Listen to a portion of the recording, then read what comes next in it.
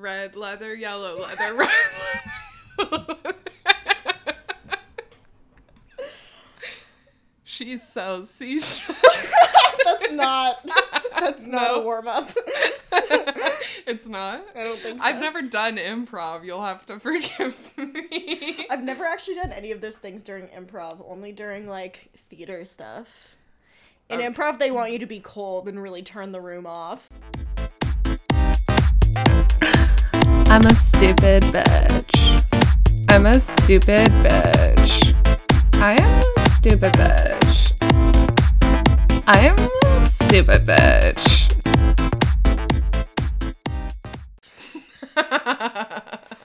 I've only ever watched people, I guess that's where I sort of know this from, is from watching people do it at theater productions. Yeah. My least favorite one ever is when people stand in a circle and they go, all the dads in the house, woo, woo. Have you ever seen people do that one?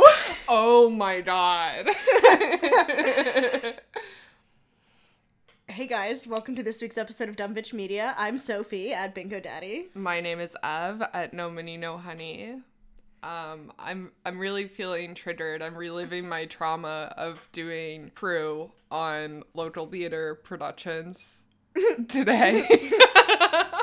Sometimes it's just one of those days where you relive your trauma of doing crew on local theater productions. Sometimes it is.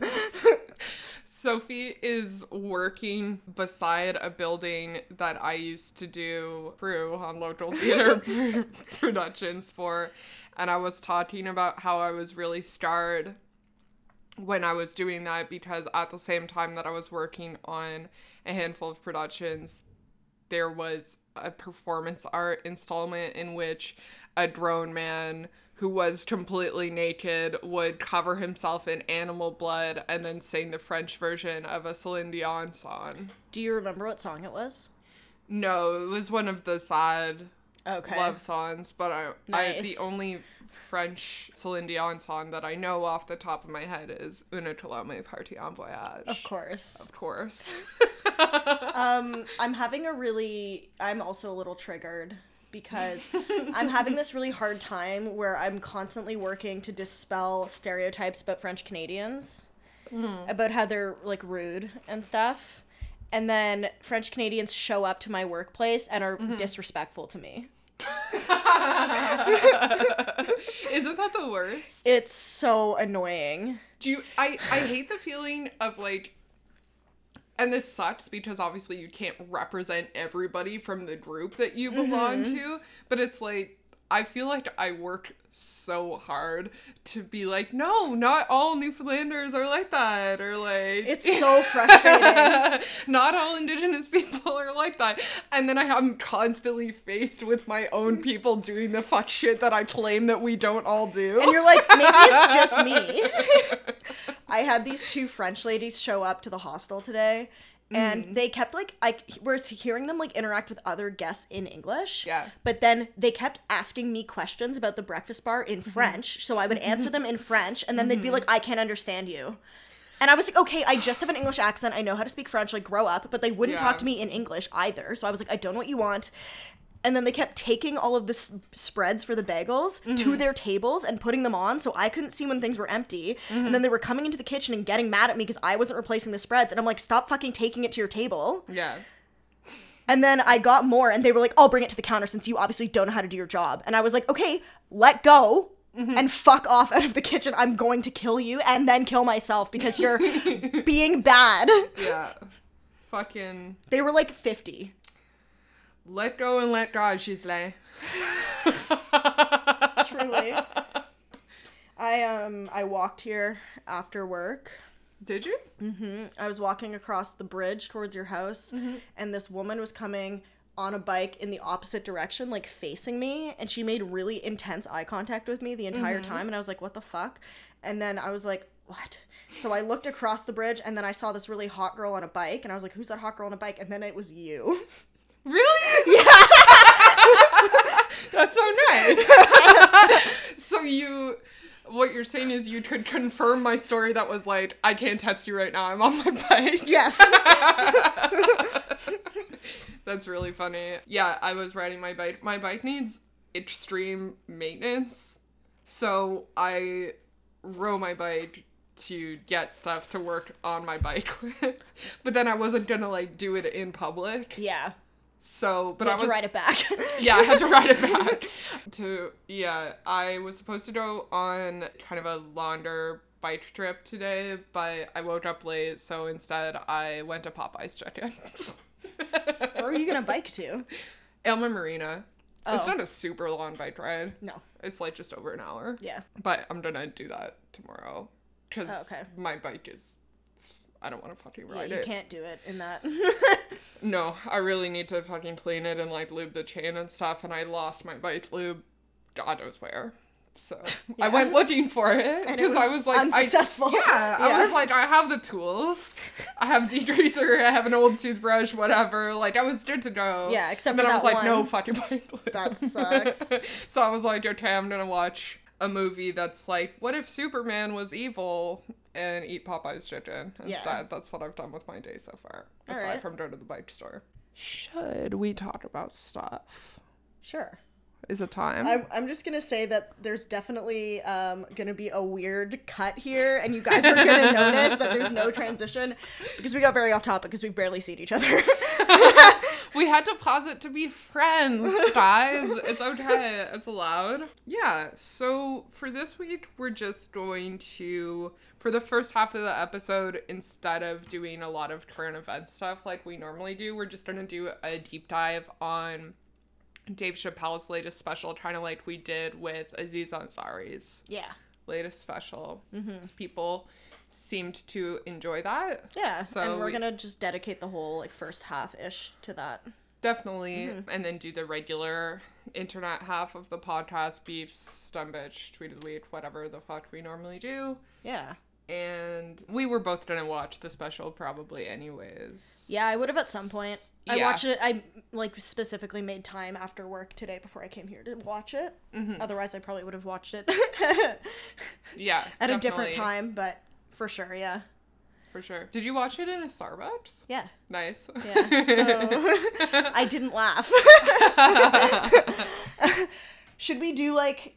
I really want to get into this. Let's start with the like basics of it. So like, it was an hour long. Mm-hmm. That felt like enough time. Definitely. Standard hour. Standard hour, yeah. What did you think of the aesthetics? Okay, so I thought it was shot well. Mm-hmm. It was not shot elaborately. No. At all. I liked it. It was basic. Which I liked. Mm-hmm. I thought the cold open was weird. Yeah, I didn't like it. I didn't like starting on Dart where you can hear his voice. I thought it was a very, very strange artistic choice that he opened on singing a cappella and then did that again after his first kind of like ranting punchline. It was disturbing to me, his like weird singing thing. I really didn't like it. I think that it was some sort of like strange preacher style delivery almost. Maybe, yeah. But it was Hard to very tell. much not for me. Yeah. I think it was a strange choice artistically. The fit goes.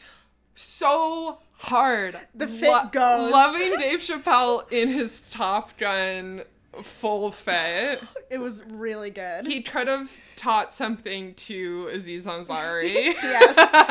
But it's a different look, right? Like we talked about Aziz Ansari, like how he was almost dressed that way like on purpose, right? He's trying to look like not cool. Himself. Yeah, like himself, Yeah. but like casual, like the real Aziz after he'd been exposed. Dave Chappelle, his whole thing is that he's like basically doubling down on everything that he's ever said and not apologizing. Like he's trying to look fly, you know?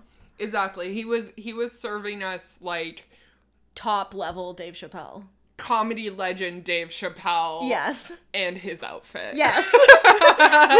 I love a jumpsuit like that. I want a jumpsuit. I have one that's sort of similar. Damn. It's beige. You've probably seen me in it. No. Okay, I would remember. I love a jumpsuit. Okay, I'll wear it tomorrow night. Sweet. Okay. It's a deal. We're shaking hands. All right, so aesthetics out of the way. Oh, I do have to say about the production, I think they were using a laugh track Really? to fill out the audience. Okay. Because all of the laughs were the exact same level and sounded the same. Interesting. Okay. Famously, I'm not good at audio stuff. Like, obviously, I mean, we saw the audience, but I think they were filling out the audience with a laugh track in post-production. Did you see the hot girl that looked super unimpressed during the whole special? Yes. That was so funny. Her boyfriend made her go. I was like, whose date is this? It was like when we went to Come Town and that one girl in our row was like... Yeah, that was so funny. I think it was a hard dick move to open on a joke about a much-loved celebrity killing themselves, like a Bourdain joke. Yes. I love Bourdain and have been trying since he died to write a joke about Anthony Bourdain because I was so upset about his death and I loved him. I was wondering what you were going to think about that. Just generally, like, my general feeling about the special was I didn't love it. Okay. And I didn't really love that joke. I don't think there's anything wrong with the premise, but I don't feel like it really went anywhere. I think that it was kind of a soft open. Yeah, like, I was like, okay. Like, yeah, I also think, though, I took a lot of notes, so hopefully you guys can't hear me reading them. Also, my writing is famously illegible. And I'm bad at reading, so... So, I think that the Bourdain... Using Bourdain was just a mechanism to get to the real joke, which was about the guy that he knew that had a good life, who was in law school, who married the girl that was, like, perfect for him, and then was a manager of a Foot Locker at 45, yes. Right? I will say that telling people to kill themselves is never not funny to me. Okay. I always think that's funny. He did this a few times in the special where he did, like, callbacks or, like, stuff like that, which I liked. And you're right. Note here that just says callback king. The end of the Anthony Bourdain joke was good, where it was like the guy didn't think about the option of killing himself. Yeah. I do think that it's a point that a lot of people have made, and it's both... It's almost hack because it's salient. Yes. To say that, you know... No matter how good your life is from the outside, you can still experience mental illness and be tempted by suicide. Yes. Right? I do think that a lot of the jokes maybe I didn't love because they were not super, like, based in originality. Like, a lot of the topics that he discussed were not very interesting to me. No. It's not that the jokes were, like, bad or anything. It's just, like, I was kind of bored. Definitely. I do think that the next thing that he did was he was like, do you guys want to see some impressions? And he was like, I'm not good at impressions. And I will say that I think that good impressions, actual impressions, are always hacked. Yes. Bad impressions are hilarious. Intentionally bad impressions. It's big you energy. Yes, I do. I thought of you. I do not real impressions in my act. So I could be biased. And you used to do an Alanis Morissette impression. That was very funny. Yes. That was not real. It was supposed to be bad, obviously. Yeah. I do think that that's funny. And I do think that it was interesting that he did an impression of the audience and he talked about his anxiety about how the audience was going to interact with his content and his kind of fear of, like, cancel culture, because you're right, like, he did come out and double down on everything that he's ever said and refused to apologize, but it's interesting to acknowledge that even he is anxious about the introduction to it as like a impression was interesting, because, like, he's doing this impression and he's like, do you guys know who it is? Do you guys know who it is? It's you. Yeah. Right? And it's like, I thought that was actually really good, because it's like people don't recognize what they're doing a lot of the time when they're canceling people. Sometimes they do, but it was interesting to be like, no, this is something that people do. Yeah. But from the opposite perspective, right?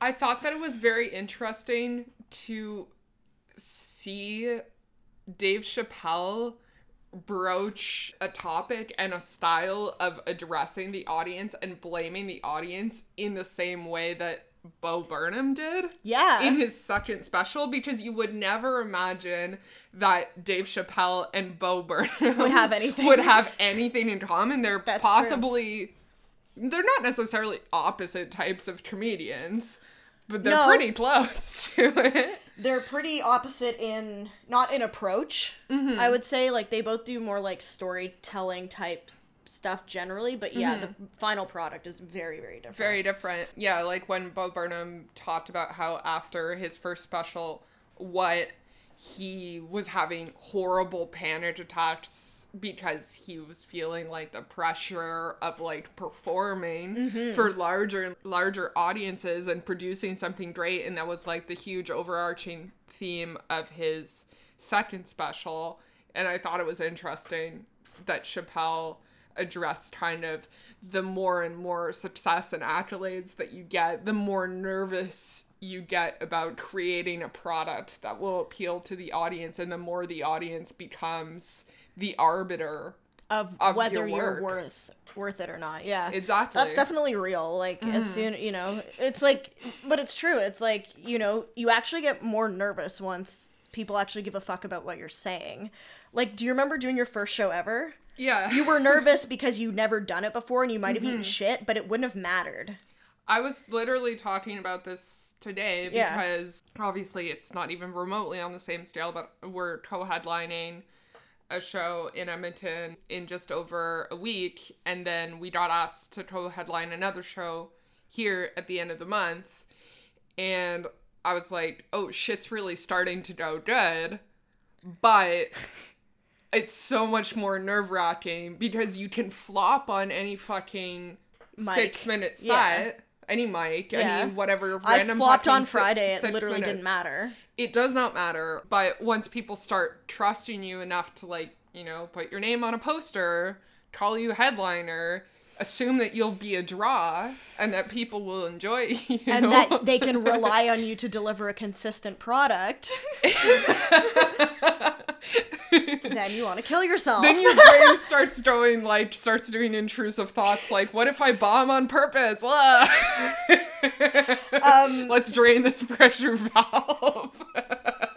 One thing that I thought was interesting, because the Aziz Ansari special did come out so recently, and then they released the Dave Chappelle special, both on Netflix. So Aziz Ansari's whole, like, perspective, like we talked about, was that I got canceled, but here's all these other people that really should have been canceled, and you guys are putting me in the same category. Dave Chappelle's perspective was, you guys could cancel me for all these things that I'm saying. I'm gonna say it anyways. Here's some people who did get canceled, and I don't think they should have. It was the same people. That was interesting. It's very interesting. Yeah. I do think that he made a good point on posthumous cancellation. Yes. Which is something that always frustrates me. It's like, why? Yeah. And you're absolutely right. He did kind of the opposite of Aziz Ansari. Honestly, I know I'm not a big Aziz fan. Yeah. And I think he's a weasel. Yeah. But what he did was kind of cowardly. I mean, we talked about this, but I hated it. Yeah, these people that should be canceled. I did also laugh out loud a handful of times during the Chappelle's special, which I certainly did not do during Aziz's. I did think it was interesting that he did a joke that was truly, the premise was just so hack. I saw Aziz do it, I saw Adam Friedland do it, yes! And I saw Dave Chappelle do the premise. Michael Jackson was a pedophile, but he's the best pedophile to get molested by. When he started doing his joke, I was like, okay, comedy, quote-unquote legend, Dave Chappelle is doing an unfinished Adam Friedland bit. Yeah. Well, because the first time we saw Adam do it, he literally had written it, like, 2 weeks ago. You know what I mean? Like, I was like, okay, whatever. I know. I wonder if he's mad about the parallel thinking. Is he gonna have to stop doing the joke now? Probably. Yeah. Yeah. Well, whatever. Well. My thought is always, if somebody accuses you of stealing a joke, or if somebody's like, yo, that joke is kind of similar to this joke, all that it means is that it doesn't necessarily mean that you stole a joke. What it probably means is that it's not a super original joke. So why would you want to do it anyways? anyways? Yeah. Just throw it out, right? Yeah. I did think it was interesting that he did do the flip turn, which I haven't seen anyone else do, which was that Michael Jackson is the best pedophile to get molested by if you have to be molested. And then he turned around and said, Macaulay Culkin is the best kid to molest if you have to molest a kid. That was wild. I was like, what? I didn't expect that part. No, me neither. That was definitely a misdirect. And also, it was funny that his point was not that I thought then he did a kind of a double misdirect. I thought he was going towards Macaulay Culkin is the cutest kid. Yeah. But then he was like, no, he's the hardest to catch, so he's like the most satisfying game. Yeah. Like if you're a true hunter. I was like, what? I actually... If you're in the business of children, Macaulay Culkin's the most dangerous game. You've seen Home Alone. It's so hard to catch him. Yeah. I honestly, I didn't hate that joke because the overarching theme of it, although he was doing some stuff that was very similar to other people, was that it's the parents' fault. Yeah. Like when he was like, you don't get to go to Hawaii for free. Like, That your was parents, funny, like, yeah. whatever, right? I was like, okay, like that, like, on its face, the joke is pretty, like, awful and unwoke. But there is a good point there, right? Which is, like, people are like, oh, it couldn't be true, blah, blah, blah. It's like, okay, who the fuck, like, Yeah. lets their child sleep over at an adult man's house? That's not the responsibility Of the child. Of the child. Yes. Of course, everyone is aware that, you know, lots of parents are essentially fame whores when it comes to their children. And they will sell their children out and turn a blind eye. Yeah. What if their child has captured the attentions of somebody as famous and as rich as Michael Jackson? That was the overarching theme, which was Definitely. like... I feel like that was all pretty fine up to that point. Like, those were all edgy topics. Where he really kind of leaned into being more offensive than funny and intentionally edgy was definitely the middle part of the section when he talked about gay shit. And then I think he started it out by talking about how they weren't allowed to say faggot on the Chappelle show. And this was another artistic choice. I didn't like that he decided to yell it. Yes. When he did the misdirect, like he was gonna whisper it, and then he yelled it instead. Yeah. It was abrasive, which I know was the point, but... It kind of would have been abrasive enough anyways. Yes, precisely. Yeah. You're already coming out and saying, I wasn't allowed to say this because I'm not gay, which I also kind of thought was an interesting rule for the network to have, if that was their formal policy, because that's how I mostly feel about slurs. Yeah. Is that you should just use the ones that are for you. First of all, this is also not an original bit. If you've seen the John Mulaney special where he says that he wasn't allowed to say midget on TV. So it's not as bad as the same. N-word. Yes. It's of similar premise. Yes. But I think I was kind of, honestly, this joke was kind of confusing to me because his whole section about gay stuff was so long and like kind of convoluted. But I think his point was that he wasn't allowed to say faggot, but the network let people say the N-word on TV. But presumably... They didn't say... They were letting black people say the N-word. And then they weren't letting straight people say faggot. Maybe I missed something, but I didn't hear him say that it was because he wasn't gay. That was his assumption. She said... No, she did? She Okay. says that to him in the joke. Yeah. I just missed that part then. I thought that it was an interesting choice. Well, first of all, he literally said, I have gay friends. Yeah. Which is like... And I don't... It didn't seem ironic in the same way that people drop that I have black friends, I so think I'm he not was being racist sincere. thing. I think he was being sincere also. Which is bad. Which is like... insanely, it's kind of like really myopic. Like, how can you not know about the I have black friends argument and realize that that could be applied to I have gay friends argument? I would also hope that, like, people wouldn't really have to say that at this point, like, especially someone that's considered, like, decently, like, not liberal, but he's not like a, like, fucking, like, homophobe or anything like that. You know what I mean? Like, yeah. You shouldn't have to quantify something by saying I have gay friends, because presumably you know a gay person. It's just it's just a huge boomer energy. Yeah, it's super, like, it's dated. You know what I mean? So like, I was weird. like, okay, Yeah. I would hope so.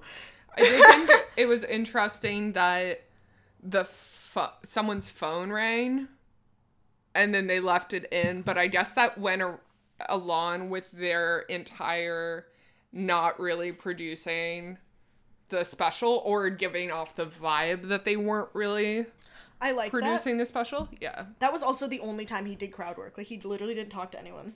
Yeah, which is sweet. Which is interesting. Top energy. Yeah. It's my time, not yours. Is the audience funny? No? Okay. That's why I'm getting paid. Yeah, all his, like, LGBT stuff was, like, fucking weird. And, like, he did the whole, like, transracial thing, which is also really hack. Yeah, I guess he's like a Rachel Dolezal sympathizer. I thought that it was interesting that the only time that anyone cheered was when he started talking about bisexuals. Just bisexuals are famously loud. Lower your voices, bisexuals. Where did the quiet bisexuals go? Literally. Not to a Dave Chappelle show. I thought his point he made... Okay, the car metaphor was so... There was almost something there when he talked about kind of like the obvious power structure that kind of exists, and that, yeah, lesbians, gays, bisexuals, transgendered, and queer people are not all on the same place in the journey towards acceptance. Totally. That is totally valid and real. And yeah, white gay men are obviously driving the car. Of course. They're barely marginalized anymore. It's a self-driving car. That's literally. And I did think that, like, although he made it from an unwoke place, he's right in that trans people are not in the same place of being accepted as lesbians and gays, and bisexual people are. And, like, what he actually said is that trans people are making the trip take longer because they're all in the same car. And it was like, he kind of, again, you know, made it seem like that was infuriating to the other members of the community, but it made me kind of sad. I was like, he's making a point here, sort of, I think, by accident. That's the thing, was I felt like a lot of his stuff, I was like, okay, there's literally, like, almost something there. Like, he was almost like, it's not the responsibility of children to not get molested. Like, he was like, and there were, you know what I mean? Like, there was a couple points that he almost had, but he's so focused on himself and his perception of, like, I'm gonna say whatever I want and nobody can cancel me. Yeah. That he's missing what I think he is actually trying to say. And that sounds bad, but that's, like, part of why I don't think that anything that he said was necessarily cancelable, even though he really tried to open the door to that. It's like, you know, because it's like you can see the gears in his brain turning. He's thinking about these things. He's just not getting there.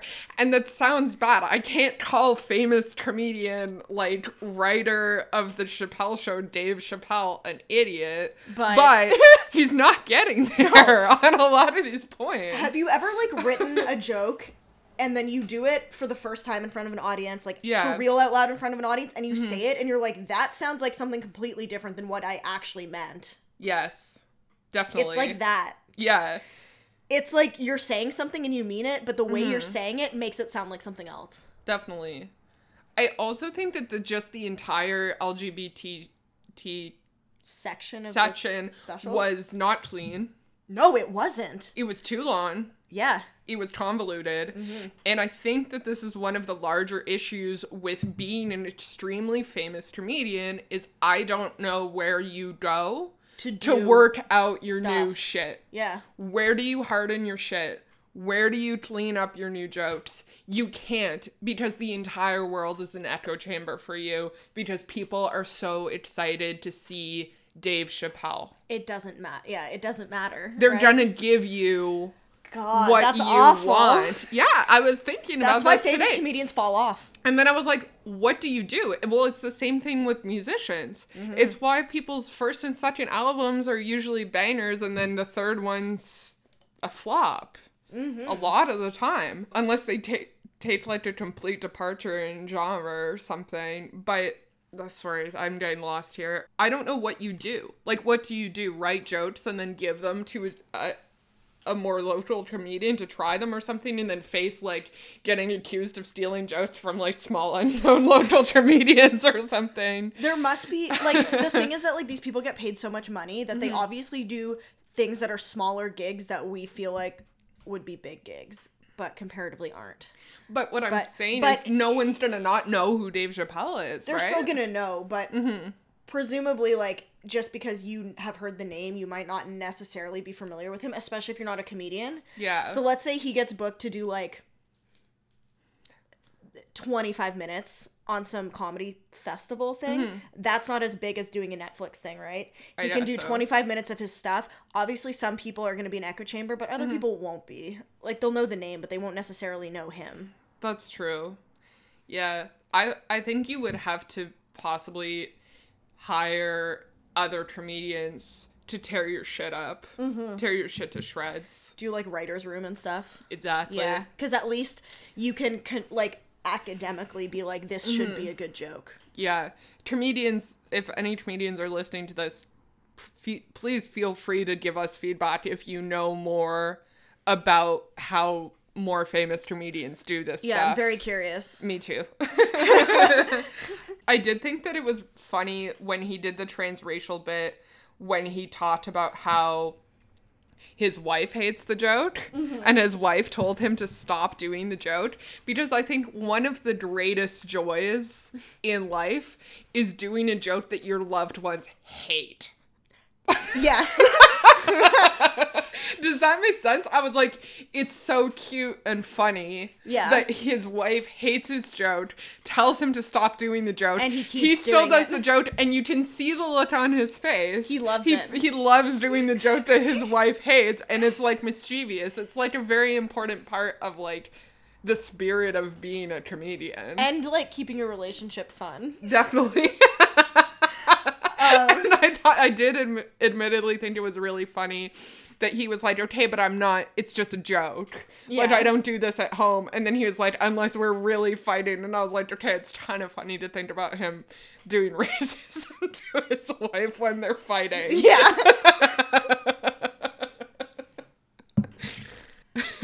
The next part after that was where he transitioned in the stuff about Jussie Smollett. Or he did a callback. Abortion stuff. Right, yes. Yeah, then he did abortion stuff. The abortion stuff didn't really leave an impact on me at all. My thought was that it was kind of a weird woke thing to do in the middle of a super branded as unwoke special.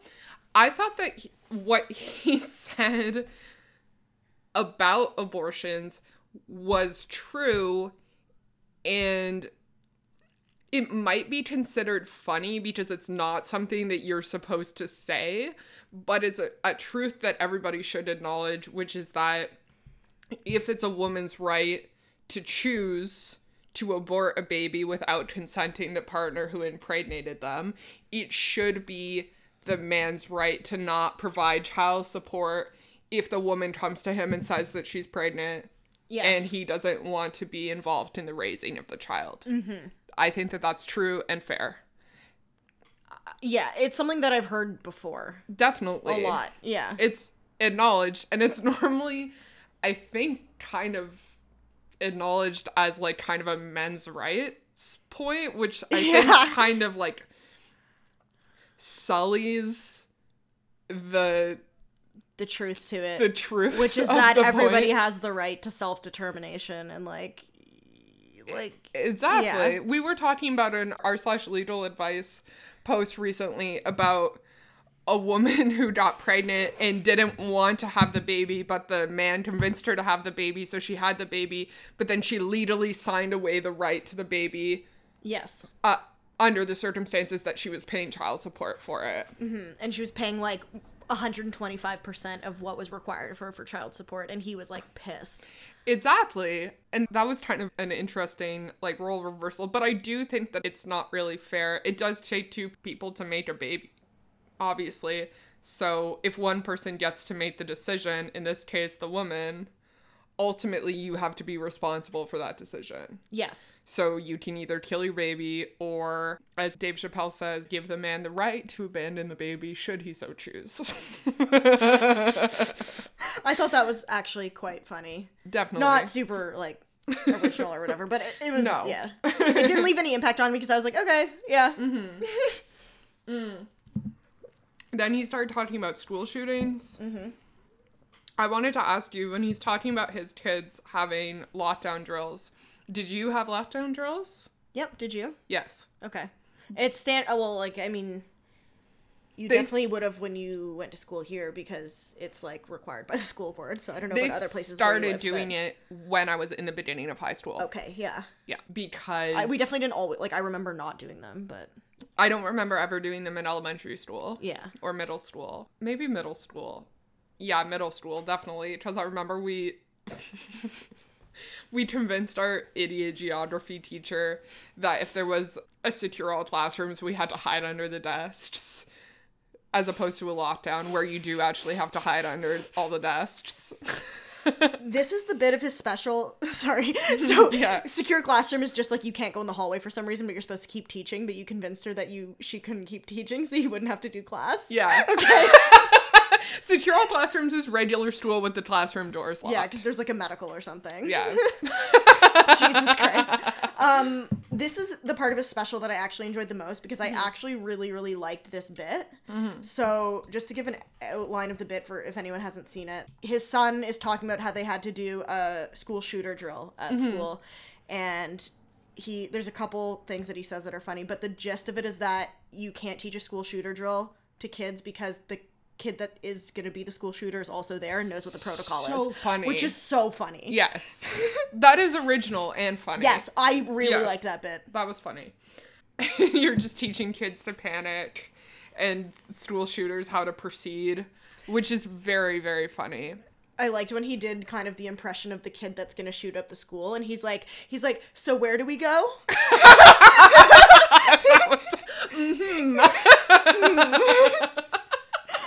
That was really funny. I also liked when he told this kid, don't worry, you're gonna get shot, your dad's rich.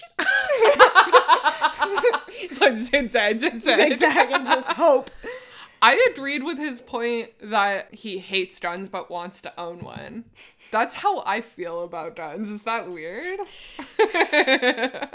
No comment. No comment. Okay, I'm not getting a gun, everybody. Sophie says I'm not allowed. You're not.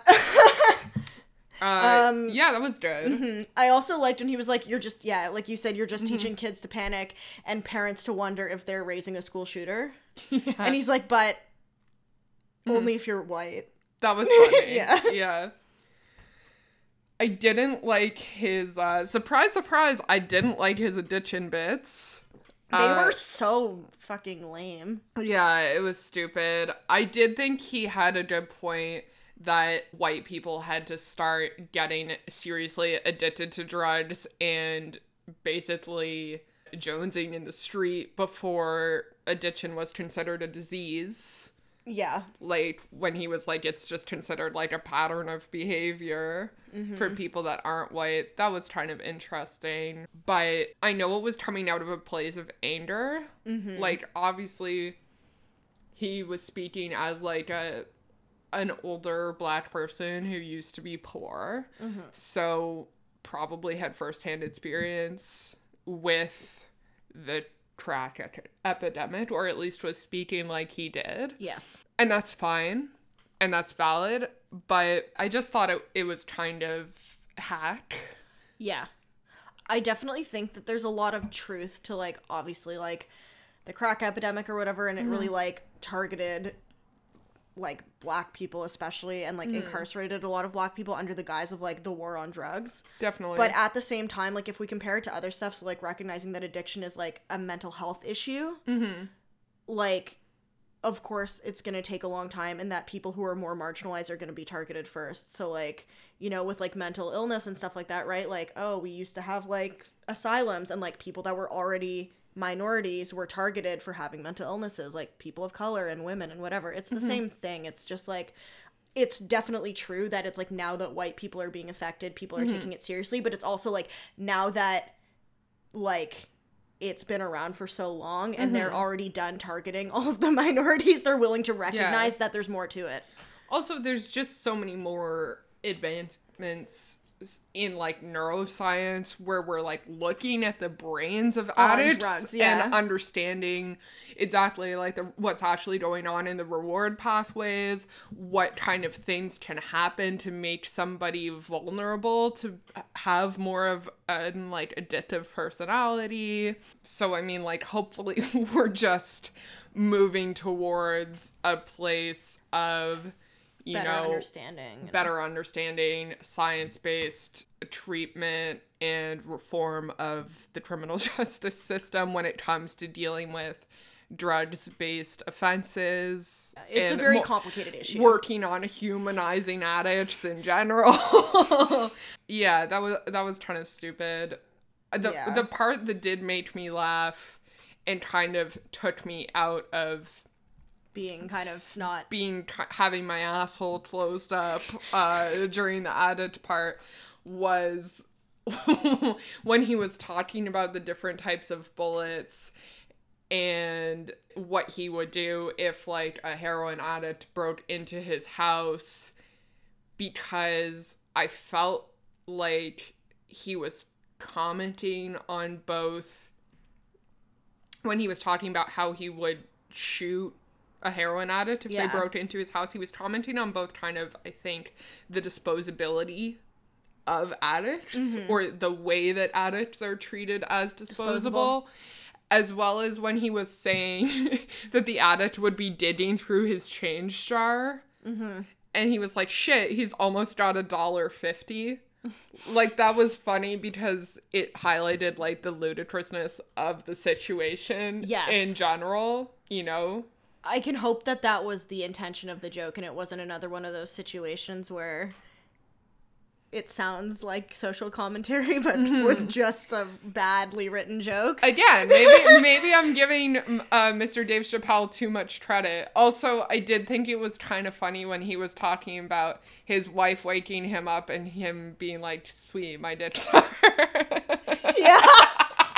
That was funny. And she's like, no, there's someone making sounds outside.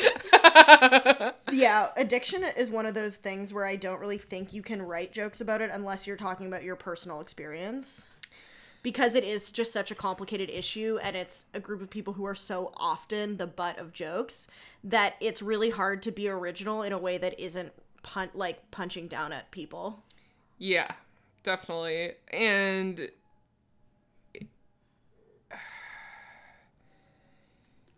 I personally think that sad things can often be funny, but addiction is just so difficult. And I know that it's like, it's stupid that I'm like, I can watch people make jokes, very funny jokes, elegantly crafted jokes about, you know, race and gender, and it's just like even one of those things that even if you're talking about yourself, it's like, where do you start?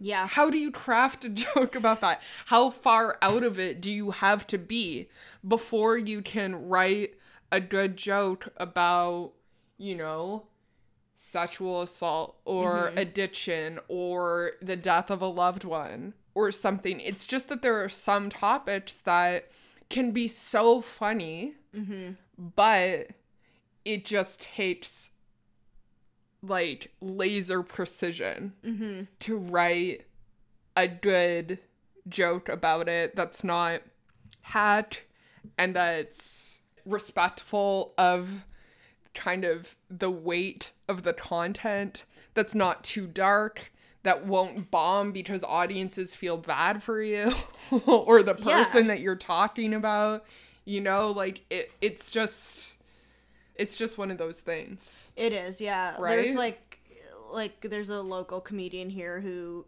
had was addicted to amphetamines for a long time, and he's been clean for like almost a decade now, but he still has never written any jokes about it, really. And he told me, he was like, I can't do a whole set about addiction because a set is 6 to 12 minutes, and that's not enough time to even really get into it in a way that people will understand and be able to laugh. Definitely. It's just so much work, and it's like you want to talk about that stuff. Yeah. Because it's like, how good could your joke be about that if you have the riches of personal experience? Yeah. But yeah, that was an interesting part of the special for sure. I liked his tie-in at the end where, you know, he's talking about the change jar and stuff like that. And then he goes back to that and he's talking about how he wanted $3 from his dad to go to like the school dance or whatever. Yeah. But he had to get the money out of the change jar, and then he's in line to pay for the dance, and he's like counting it out, and everyone's like, oh my god, Dave Chappelle's poor, because he was like counting out pennies and stuff to pay, and he was like, I want to kill everybody at this school. That was a hard closer. Yeah. That was definitely a hard to move to close on that. Yeah. That was very funny. The callback to like all those different sections of his set special. That was very well crafted, definitely. That was real tradesmanship. And I liked the callback of the imagery of the change jar. Yes. Like the change jar in his adult home to the change jar in his childhood home. Yeah. And also of the what seemed to be kind of a theme, which was like, what could possibly inspire somebody to shoot up a school? What could possibly inspire somebody to contemplate suicide? You know, he really takes like someone who would never shoot up a school to like what could get you there to want to shoot up a school, to like someone that committed suicide even though they had a great life, versus like someone who would never contemplate suicide, even though some people would be like, why wouldn't you? So it was very interesting. It is, that's true. I didn't think about that. He also kind of did this. He did kind of a callback, or I don't know what you would call it. Kind of, it was like palindromic when he's opening and he's talking about how he didn't want to give an interview for the Surviving R. Kelly documentary. Yeah. And then it's because he didn't know R. Kelly, which was so funny. That part was really funny. He was like, I don't know that guy. He's like, and they kept saying Dave Chappelle wouldn't speak on the special. Yeah, I don't know him. That was really funny. Yeah. And he was like, they quoted me and they said that I wouldn't do the interview because I just thought it was quote unquote too hot for TV. And he was like, does that sound like some shit that I was saying? I did not say that it was too hot for TV. When he talked about Jussie Smollett case, and then he was talking about how the likelihood of two like men from Chicago saying like, are you that, like, faggot N-word from Empire? Yeah. He's like, that doesn't sound like some shit that any, like, guy from Chicago would say. That sounds like some shit that I would say. That bit was really interesting for a few reasons. The first was, like, it was kind of a callback to the R. Kelly bit, where when he was talking about Jussie Smollett, he was like, oh, they were saying that black people weren't commenting on this because they were homophobic. And he's like, no, we weren't commenting on it out of respect because we all knew he was lying. We all know he did. We all knew that he was lying about what happened, right? And it's like a callback to like, not all black people know each other, right? Like where he's like, I don't know R. Kelly. Yes. Right? And also he was like, R. Kelly, we all know that he did it. Yes. Michael Jackson, we don't all know that he did it. R. Kelly, we all know that he did it. Jussie Smollett, we all knew he was lying. Yeah. That didn't happen, right? Like there was a bid. I think that it's interesting to kind of contrast like cancellation against like themes of like innocence or like perceived innocence, guilt, perceived guilt, cancellation, like wokeness. Yeah. That was really interesting. The themes were really, really interesting and really strong throughout the whole thing, even if some of the jokes weren't super, like... Some of the jokes, honestly, Great. fell flat. They Yeah. weren't super clean. Sometimes he was failing at the calculation of what I always call, like, the weighted scale of offensiveness versus hilarity. It's the risk versus reward. Exactly. Yeah. So it's like, how funny is the joke? It has to be so funny in order to carry how offensive it is. Yes. That's how I always feel. But the other thing that I have to remember, he was also recording this in Atlanta. He was recording this in a theater, but it was essentially a giant black room. Yeah, that's true. And comedy is different Yeah. in, like, black rooms, danger rooms, whatever. That's what they want. Yeah, that's a lot of the time, right? It was basically just like a supersized version of those specific comedy rooms. Definitely. That are expecting a certain vibe and energy, right? Definitely. And I think that he made a lot of references to the fact that he was recording in Atlanta. Yeah, he did. Which I thought was interesting and cool. I thought it was funny that I think he alluded to the fact that Atlanta is, like, not very woke, or that black rooms aren't very woke, because he was like, I wasn't allowed to say a word, and then he's like, you guys all know what word it is, Atlanta. We're in Atlanta. We know what the word is, yeah. I was like, That's true, yeah. Shit, yeah. Oh, damn. The Jussie Smollett bit was making me laugh because he kept calling him French. Did you Did say you say Smollett? He kept saying Smoulier. I didn't understand what he was saying the first 2 times that he said He kept saying he's a French actor. He's a French gay black actor. That is very funny. False accusations, also your shit. Also my shit. Also to deride the French, as in, like, from France. Yeah.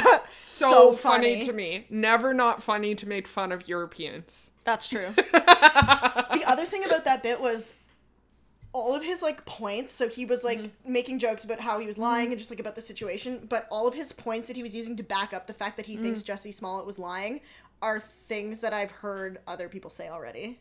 Okay. I listened to an episode of a podcast where they were talking about this issue, and they kept saying, nobody would call you, aren't you that faggot from Empire, unless you'd seen Empire, and people would not have watched Empire if they were going to do that. He wouldn't be recognized. If they were homophobic or anti-black, they wouldn't have watched Empire. Why are you watching Empire? Yeah. So that was their point, was they were like, that you doesn't think make MAGA sense. people watch Empire? Yeah. No, they're fucking TVRing fucking swamp people. Yeah. Like, so that was the first part Pawn that I was Stars, like, I've heard Storage Wars. Not Empire. Duck Dynasty. Empire is not on the program. So that was the first Yeah. part. And then the second part that he said that was also evidence I heard on this podcast that Jussie Smollett was lying was that he said he was going to Subway. To get a salad! That is the gayest shit that I've ever heard. Yeah. Only... So he said that, and I was like, oh, I've heard this before. This isn't original. Dude. But it's true. It's true. Yeah. A chopped salad?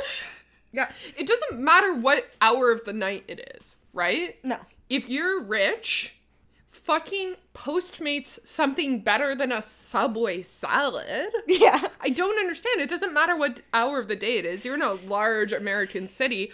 Worst case scenario, go get a gas station lunch. Like, It's what the better fuck? than a Subway Who craves salad. a Subway salad? No one. I was just craving a chopped salad from Subway. What?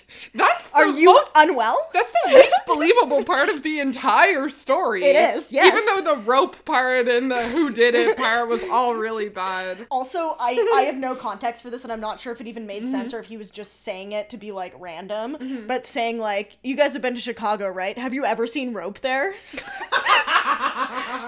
That made me laugh. There's no rope in Chicago. This is like the American there are no rats in Alberta. Yeah, it was just, like, a baseless accusation.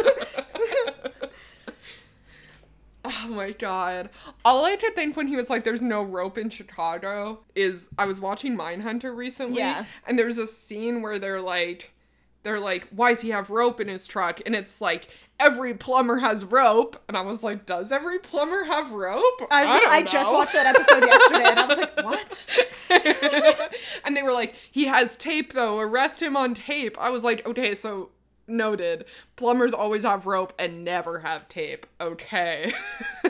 Makes sense. Does this make sense? Plumbers, weigh in.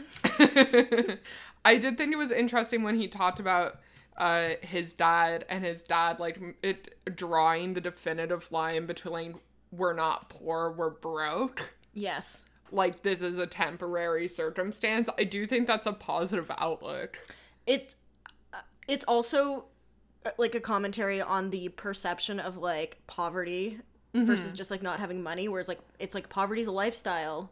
Yes. And being broke is like a circumstance. Definitely. Do you know what I mean? Mm-hmm. Yeah. And I think it's important to kind of like delineate between, obviously these aren't like the official terms, but like poor and broke. It's like there are a lot of people who are all sorts of people. Like, broke is not like a class distinction. Yes. You know what I mean? Like, there are a lot of people who are probably broke right now. Like, for example, let's say like law students or like medical students or whatever. But that's not an indicator of class. No. They don't have money right now.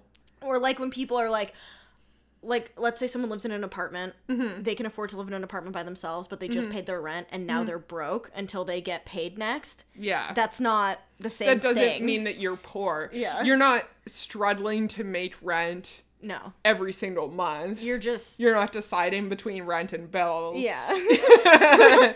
Etc. This isn't going to be your circumstance for your entire life, or at least the foreseeable future. It's just the circumstance at this present moment. It's a cash flow issue. Yeah. It's like that Kevin Hart joke about his debit card getting declined. Yeah. Where he's like, no, baby, it's just a cash flow issue. I gotta send it from my savings to my checking. That's me. Literally me as well. Yeah. Oh, yeah. He also talked about Kevin Hart. I completely forgot. Yeah. That he did a whole bit about Kevin Hart being canceled. Definitely. Yeah. That was interesting. I thought that it was okay. It was reductive or maybe kind of blind to say that, you know, he talked to all his gay friends and they were like, you know, obviously it was hard growing up, pretending to be something that you're not feeling comfortable being what you are, but nobody smashed Dollhouse over my head, because immediately, I mean, it's known on the podcast, I think, I'm a huge Trixie Mattel stan. Yeah. And her drag name is literally Trixie Mattel because she comes from a working class background in rural Wisconsin, and her stepdad was repeatedly homophobic to her growing up and would always call her a Trixie. Yeah. Right? Mm-hmm. So it's one of those things where, you know, when you're interacting with other presumably rich people, being gay is less of a thing than, like, having, like, good life circumstances is. Yeah, and not to be abstract here, but why does the smashing the dollhouse over the head have to be literal? I know that makes it clear that it's a joke, but lots of people who grew up gay have had metaphorical dollhouses smashed over their heads. Yeah, that's true. Right? Mm-hmm. And I'm not saying that what happened to Kevin Hart was right or good, or that I think that he deserved it for a couple of stupid tweets that he made a long time ago or whatever. And I think that we can all be observant of context. You know, a lot of people, it used to be okay, or at least widely accepted, if not literally okay, to make homophobic jokes, to make racist jokes. That was a huge part of the lexicon of popular culture until literally like 2012. Yeah. You know? I think the Kevin Hart thing, more than anything, speaks to you need to be aware of how you're presenting yourself online, and if you are getting any sort of fame, you need to make sure that you are removing things from before you knew better. He was too famous to not have deleted tweets. word searched himself. Yeah. Dude, I crossed 1,000 Like, bitch, Twitter you have a followers. publicist, right? How did they not? I word searched myself on fucking everything, and for the record, I never tweeted slurs. So Not then. yeah, that was something I adopted much later in life, and I won't be apologizing. I did think it was interesting that he commented that Kevin Hart quit initially, Yeah. and then went back and apologized. Yeah, because It's they were why like, you need to apologize or else you can't host the Oscars. And he was like, well, fuck that, I quit, and then apologized for weeks after. What the fuck? But that's like... I can understand that, though. Okay. And to me, that actually makes it seem like he was more sincere in his apology. Okay. Because it's like a matter of principle of like, I shouldn't be held to things that I said a long time ago when I didn't know better, but I'm still going to apologize because I understand that it hurt people. Like, Okay. I'm quitting because you shouldn't be holding this over my head, but I'm acknowledging that it was hurtful. That's okay. That's a positive way of looking at it, and I think that you're correct. Definitely. That's my perception. Yeah. Versus like, Apologizing and keeping the job. yeah, and apologizing for nothing drives me up the wall more than insincerity. Yeah. And I think that it's easily detectable when somebody is apologizing or raking themselves over the coals of wokeness for the purpose of regaining, Reaping the benefits of that same... reinstating their material interests or their access to their former like workplace. Yeah, like he didn't really have anything to gain from apologizing after he quit the Oscars. No. I mean, because at the end of the day, yeah, people were mad, but I don't really think it would have affected his comedy career if he hadn't apologized. No. Definitely not. So, like, yeah. I don't think that his base really cared. It's kind of like the same way that, you know, Louis C.K. lost a lot of things when he was canceled, Me Too, whatever. You know, he lost his TV show. He lost the movie he was producing and stuff. He can still do comedy because a lot of people who liked Louis C.K. Assumed that he was a pervert and don't care. Yeah. You know, when he apologized, it was very obvious that he was scrambling To regain those material interests, yeah. Exactly. Same thing with Aziz Ansari, in my opinion. I agree. You know? Anyways, I think that it's really interesting. And maybe it's because he's not actually a bad person, although a lot of people get canceled that definitely aren't bad people or haven't even necessarily done super bad things. Yeah. In my opinion, it seems pretty arbitrary and driven by the will of the cancelers in a lot of cases. But I do think that it's interesting that Dave Chappelle hasn't faced any of that. And I think that part of it may have to do with the fact that he genuinely seems to not really care. Yeah. He's rich, obviously, and he seems to have like a full personal life. And he took a very long time off from comedy. So what does he really have to lose? Nothing. Yeah. Exactly. I think a big part of what makes it easy to get canceled is to run in uber woke circles and also to pay lip service to concerns that you feel are illegitimate. Exactly. If you feel that they're legitimate, yeah, of course, but if you're just doing it to like play the game, that's how you're gonna get yourself in trouble, because you're engaging with stuff that you don't agree with and people are gonna find out. Well, it's like swimming with piranhas because you're the biggest piranha. Yeah. They can all group up together and still fucking eat you. I don't know. That's a bad analogy. Is that an existing Anyways. analogy, or is that something you just came up with right now? Just off top. I don't know if you could tell based on how good it was. Fuck it. Let's talk about the internet. The internet? The internet. The internet. The internet. All right. 1 second. I'm going to get myself a lime Perrier. Okay. Okay. Beef of the week. Sophie, hit us with what made you angry this week. I'm so annoyed with people talking about the new Joker movie. Okay. And I feel like it hasn't even happened yet. Nope. But I'm already annoyed with the discourse around it. Okay, what's the discourse? That they shouldn't be making a movie about an incel. Because it gives a platform for incels. Oh, fucking kill me. First of all comedians are incels, so are we supposed to never make a movie about comedians again? Like, that's unreasonable. That's what I was thinking. I was like, okay, I for one, love that they're making a movie about a bad open mic comedian. It's time. This issue has gone on for so long. I think it makes sense. Yes, definitely. I think a lot of people take issue with the kind of like bad man as tortured artist who can gain recognition in his form. Yeah, but... Saying, you know, people are like, stop saying that, like, if Hitler got into art school, he wouldn't have done the Holocaust. Stop saying if the Joker made people laugh and was allowed to be a local headliner. I mean, this is just the Gavin McInnes story. Yes. Love to start a hate movement because I flop so hard at local open mic comedy. My thing, though, is that it's like, I kind of understand why people are saying that, but at the same time, I think it's really harmful to not acknowledge the fact that, like, artists that are perceived as being tortured can also be bad people.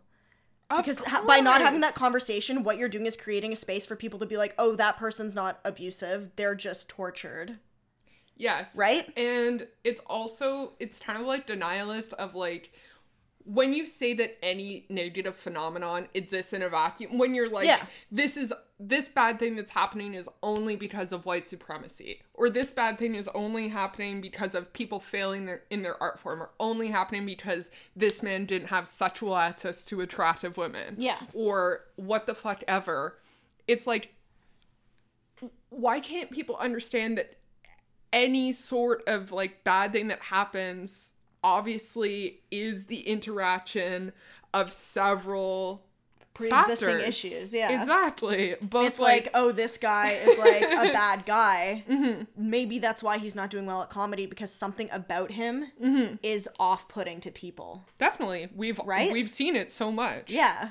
How many guys do you know that are failed comedians because they're off-putting, and they're also unsuccessful with women because they're off-putting? Getting stab time. Yeah. That's true, though. I mean, yeah. I think that it's so stupid to say that people can't make art about anything, because here's my thought process. If you are a mentally ill individual who is susceptible to propaganda. Yes. And you will also twist things to fit your narrative. You can twist anything. Yeah. Going along with saying that, like, the Joker movie is going to empower incels is you're thinking along the same lines of logic as people who think that, I don't know, Judas Priest made teenagers kill themselves in the 80s. Or people that Black metal inspired Satanism. Or the Beatles actually had lyrics that inspired Charles Manson to start a cult that led to the murders of fucking 7 people. Yeah, it's all the same shit. Yeah, people can find messages in anything if they're looking to find a specific message, if they're looking for permission to do bad things. Yeah, to act on something that they're already thinking. Of course, anyone who's ever done any sort of critical thinking knows that once somebody produces a works and they put it out into the world, the audience, the consumer, is free to interpret that as they so choose. Yeah, of course. That's literally the how it works. Basis of creation. Yeah. You put something out there for people to interpret how they want to, right? Mm-hmm. I'm sorry if anyone's ever seen me do comedy and it made you want to go do racism in the world. Not my fault. So both of my potential beefs this week were comedy related. Okay. That one's kind of comedy related because the Joker's like stand-up comedian in the I'm movie. excited personally. I want to see it. I love Joaquin Phoenix. Yeah. Have you ever seen Her? Yeah. Such a good movie. It's really good. Sorry. I'm looking forward to the Joker, but I'm tired of the discourse. Me too. Oh, my second potential beef was when we were going off about chuckle fuckers on Twitter separately. Yes. Although pseudo related. If you are not a comedian and you are specifically sleeping with comedians and you're not like trying to enter the scene so that you can like become a comedian, what the fuck are you up to? That's a separate disorder. Yeah, that's so bad. It's like, it's one thing to like funny people. Yeah, I mean, of course you like people that are funny, but not everybody's funny stand-up comedian funny. You know what I mean? Like, yeah, of course not. And a lot of stand-up comedians aren't funny in the room. Yeah. So it's like, they're not the same thing. No. At all. Not, or at least a lot of the time they're not. Yeah. A lot of people that are funny in the room are not good comedians. No. A lot of good comedians are not funny in the room. No. Arguably most good comedians are funny in the room. Yeah, but they're not mutually inclusive.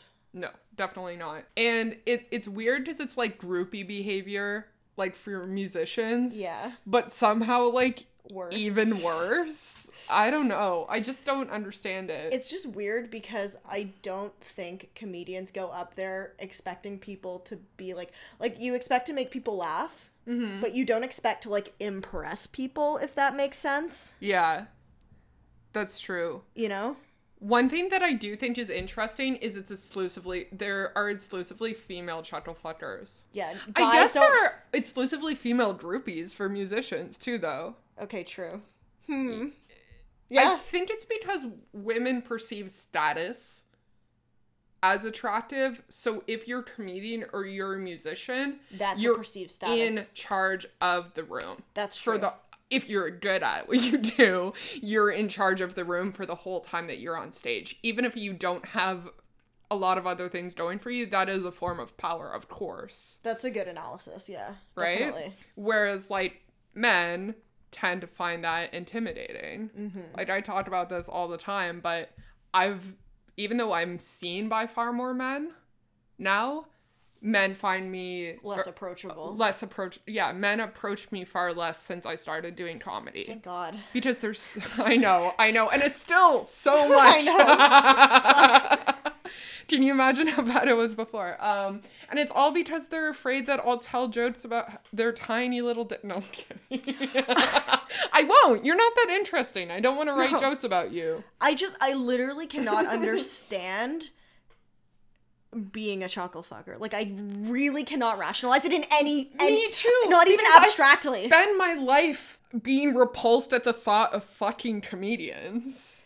Well, I'm not even repulsed by it. It's just like, I don't understand. You're not attracted to men. Male comedians are a way different breed. That's true. Yeah. Yeah, female comedians don't really get chuckle fuckers, I guess. Mm-mm. I do. You've had one chuckle fucker, but it's women. Yeah. They're after women. I had a couple of chuckle fuckers too, but they were always women. Yeah. It's literally never been men. It's never been men. No. And have you seen the only... and I wouldn't consider these chuckle fuckers...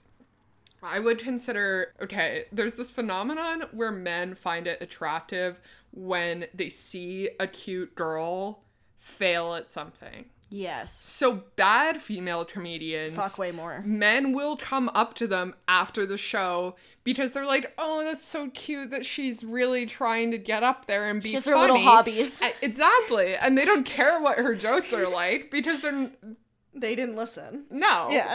That's true, yeah. I think the only, like, almost chuckle fucker type situations that I've been in is, like, people, like, seeing me on stage and being like, oh, she's hot, but it wasn't about being funny. Yeah. It was just about being, like, someone being able to see me. Yeah. It's still so disturbing to me that anyone acts like it's cool to be a comedian. It's not. I know, like, in my personal life, you know, people who obviously didn't date me because they know me as a comedian or whatever, but it's like, they're like, you're so funny, or like, that's so cool that you, like, have a talent or whatever, and then it's like, no, listen to me right now. There is nothing cool about being a stand-up comedian. It is a personal hell that I would not wish on any one person. Real comedians understand that. Yes. Real comedians get it. Of course. Like, it's always real comedians, non-comics. when you meet them and you're like, I'm a comedian, they're like, I'm a comedian too, and then they're like, so embarrassing, right? And you're like, yes. Yes. Thank you. Mom, if you're listening, please stop telling people I'm a comedian. Please. I just want to say that every woman I've had sex with, even if you've never seen me do comedy, retroactively is a chuckle fucker. And that's on you. The only person who's not If you sleep with me, that's on you. The only person who I've slept with who isn't a chuckle fucker is my ex-boyfriend who broke up with me because he hated that I was a comedian. Yeah, and that's praxis. And I respect him for that. He was right. He was like, oh my God, I can't believe my long-term girlfriend is a comedian with a podcast. Better cut this off. Thank you, Travis. You did God's work. We respect you. But oh, yeah, no. I honestly think that if you're a woman who sleeps with men, being funny is a huge detriment to your sexual prospects. And so for some people, that's probably helpful. So is being smart. Because being smart is a detriment to your sexual prospects. Being loud or commanding attention is a detriment to your sexual prospects. Being a comedian, you usually have to be both of those things. Yeah, or at least present that way. Women in relationships with men are supposed to laugh at their jokes, not make their own. Yeah. Unfortunately. So I guess this is my beef of the week, too. I'm sorry. Straight men do better. I just think it's so insane to try and be a chuckle fucker in a scene this small. There's only like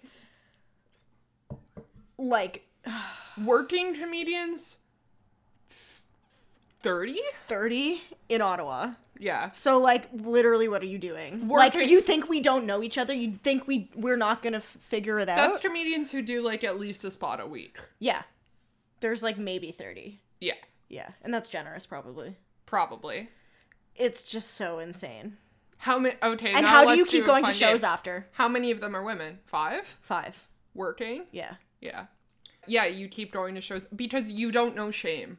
That's the type of person that it takes. You go to a show and there's 3 people there that you've tried to sleep with. Yeah. Yikes. This is slut shaming. Like, I don't think it's okay to ever work your way through one social environment, one social ecosystem. Like a comedy scene. I don't know if that's a music scene, an entire house of roommates, a workplace. It's just like, everyone knows. What are you doing?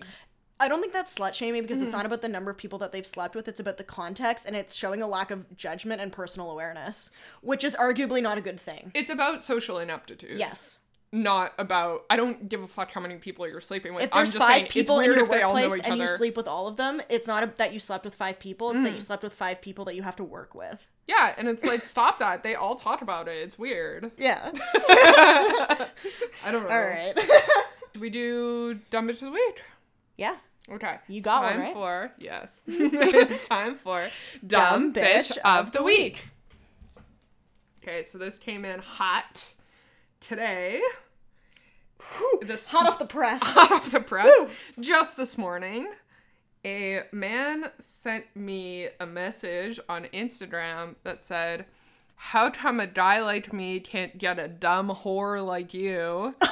And attached to it was a picture of a very misshapen and diseased-looking penis. Oh my god. Do you want to see it? Yeah. Okay. Live react to this dick pic. I'm so nervous. It's okay. I know you haven't seen a lot of dicks, but I feel like you can still weigh in. Okay. Oh god. Jesus Christ, the head is really big. Yeah, the head is huge. It's like long. Yeah. What would we is say that? What? Oh fuck. What's what? The, like, mole. Oh, yeah, there's a mole on his dick, so he's definitely been, like, sunbathing or something. Yeah. He's definitely got some bumps on it. Yeah. It's about 6 inches long. He shaved just his balls. His balls are really small. Yeah. He's uncut, and he's not completely exposed from his foreskin. There's a green couch and a green carpet in the background. He's also wearing a green shirt and green shorts. It's like, okay, branch out your color palette, He's sir. wearing Fruit of the Loom underwear. All right. I feel like we've seen what we need to see here. God. Wow, we're so close now. Yeah. Let's just move right along. Do our tweets of the Tweets week. of the week. Yeah, you got a tweet this week? I do. Okay. So my tweet is, need one more viral tweet to earn GED at Gloomfather. Okay. If you're dating a Pell Grant recipient, you're single to me. What's he gonna do? Start a small business that operates for 3 years in a disadvantaged community? I love those types of Me tweets. too. They're so funny. Yeah. I'm trying to think of, like, some of my favorites of those tweets that I saw. I saw one today that was, like, good because it was really abstract. I forget who wrote it. I think it's someone that we mutually follow, but it was like, if you're dating me, you're single to me. What am me gonna do? Me, my, me. Let me see if I have any good retweets of that variety. I wrote one. Did you? Yeah. It was hack though, but I wrote it because I knew people would like it, which is like a disease. Okay. Mine was, if you're dating a reply guy, you're single to me. The fuck is he gonna do? Riff on my jokes and land flat? That's so funny. Yeah, that was my favorite one. That was Saint Knives, who is coincidentally also my tweet of the week. Fuck. So, Saint Knives, you've been real funny this week. Keep it up. Thanks, girl. She tweeted today, sis, if you're really a witch, then why did your boyfriend cheat on you with that Buffalo Wild Wings waitress? I saw that yesterday and I almost sent it to you, but I don't think I did. Because, like, As Buffalo Wild Wings. I used to be a waitress at Buffalo Wild Wings. And, yeah. And an adulterer. Yeah. I also used to be an adulterer. Okay. An adulteress, if you will. I just looked so cute in my Bud Light UFC t-shirts. My Toronto Maple Leafs drop tops during playoff season. Christ. Do they make the guys wear crop tops too? No, and I am canceling Buffalo Wild Wings for doing sexism again. One year during patio season, our boss sent a message to our, like, Buffalo Wild Wings Facebook group and was like, ladies, it's patio season, and then just attached a 30-day squat challenge because you have to wear shorts on the patio. I have no words for that. Thank you. That. Oh my god. Well, I'm glad I'm not there anymore. Yay. Yay. Moving up in the world. Woo. All right. All right. We done for this week? I think we are. All right. Thank you guys so much for listening. Subscribe to our Patreon for bonus episodes. And If you're in Edmonton, come see us. oh yeah, if you're in Edmonton, come see us. We will be playing the Grindstone on September 10th. Yeah. All right. And tickets are pay what you can. True. So that's dope. Sweet. Yeah. Come out. Cool. All right. Bye. I'm a stupid bitch. I'm a stupid bitch. I am a stupid bitch. I am a stupid bitch.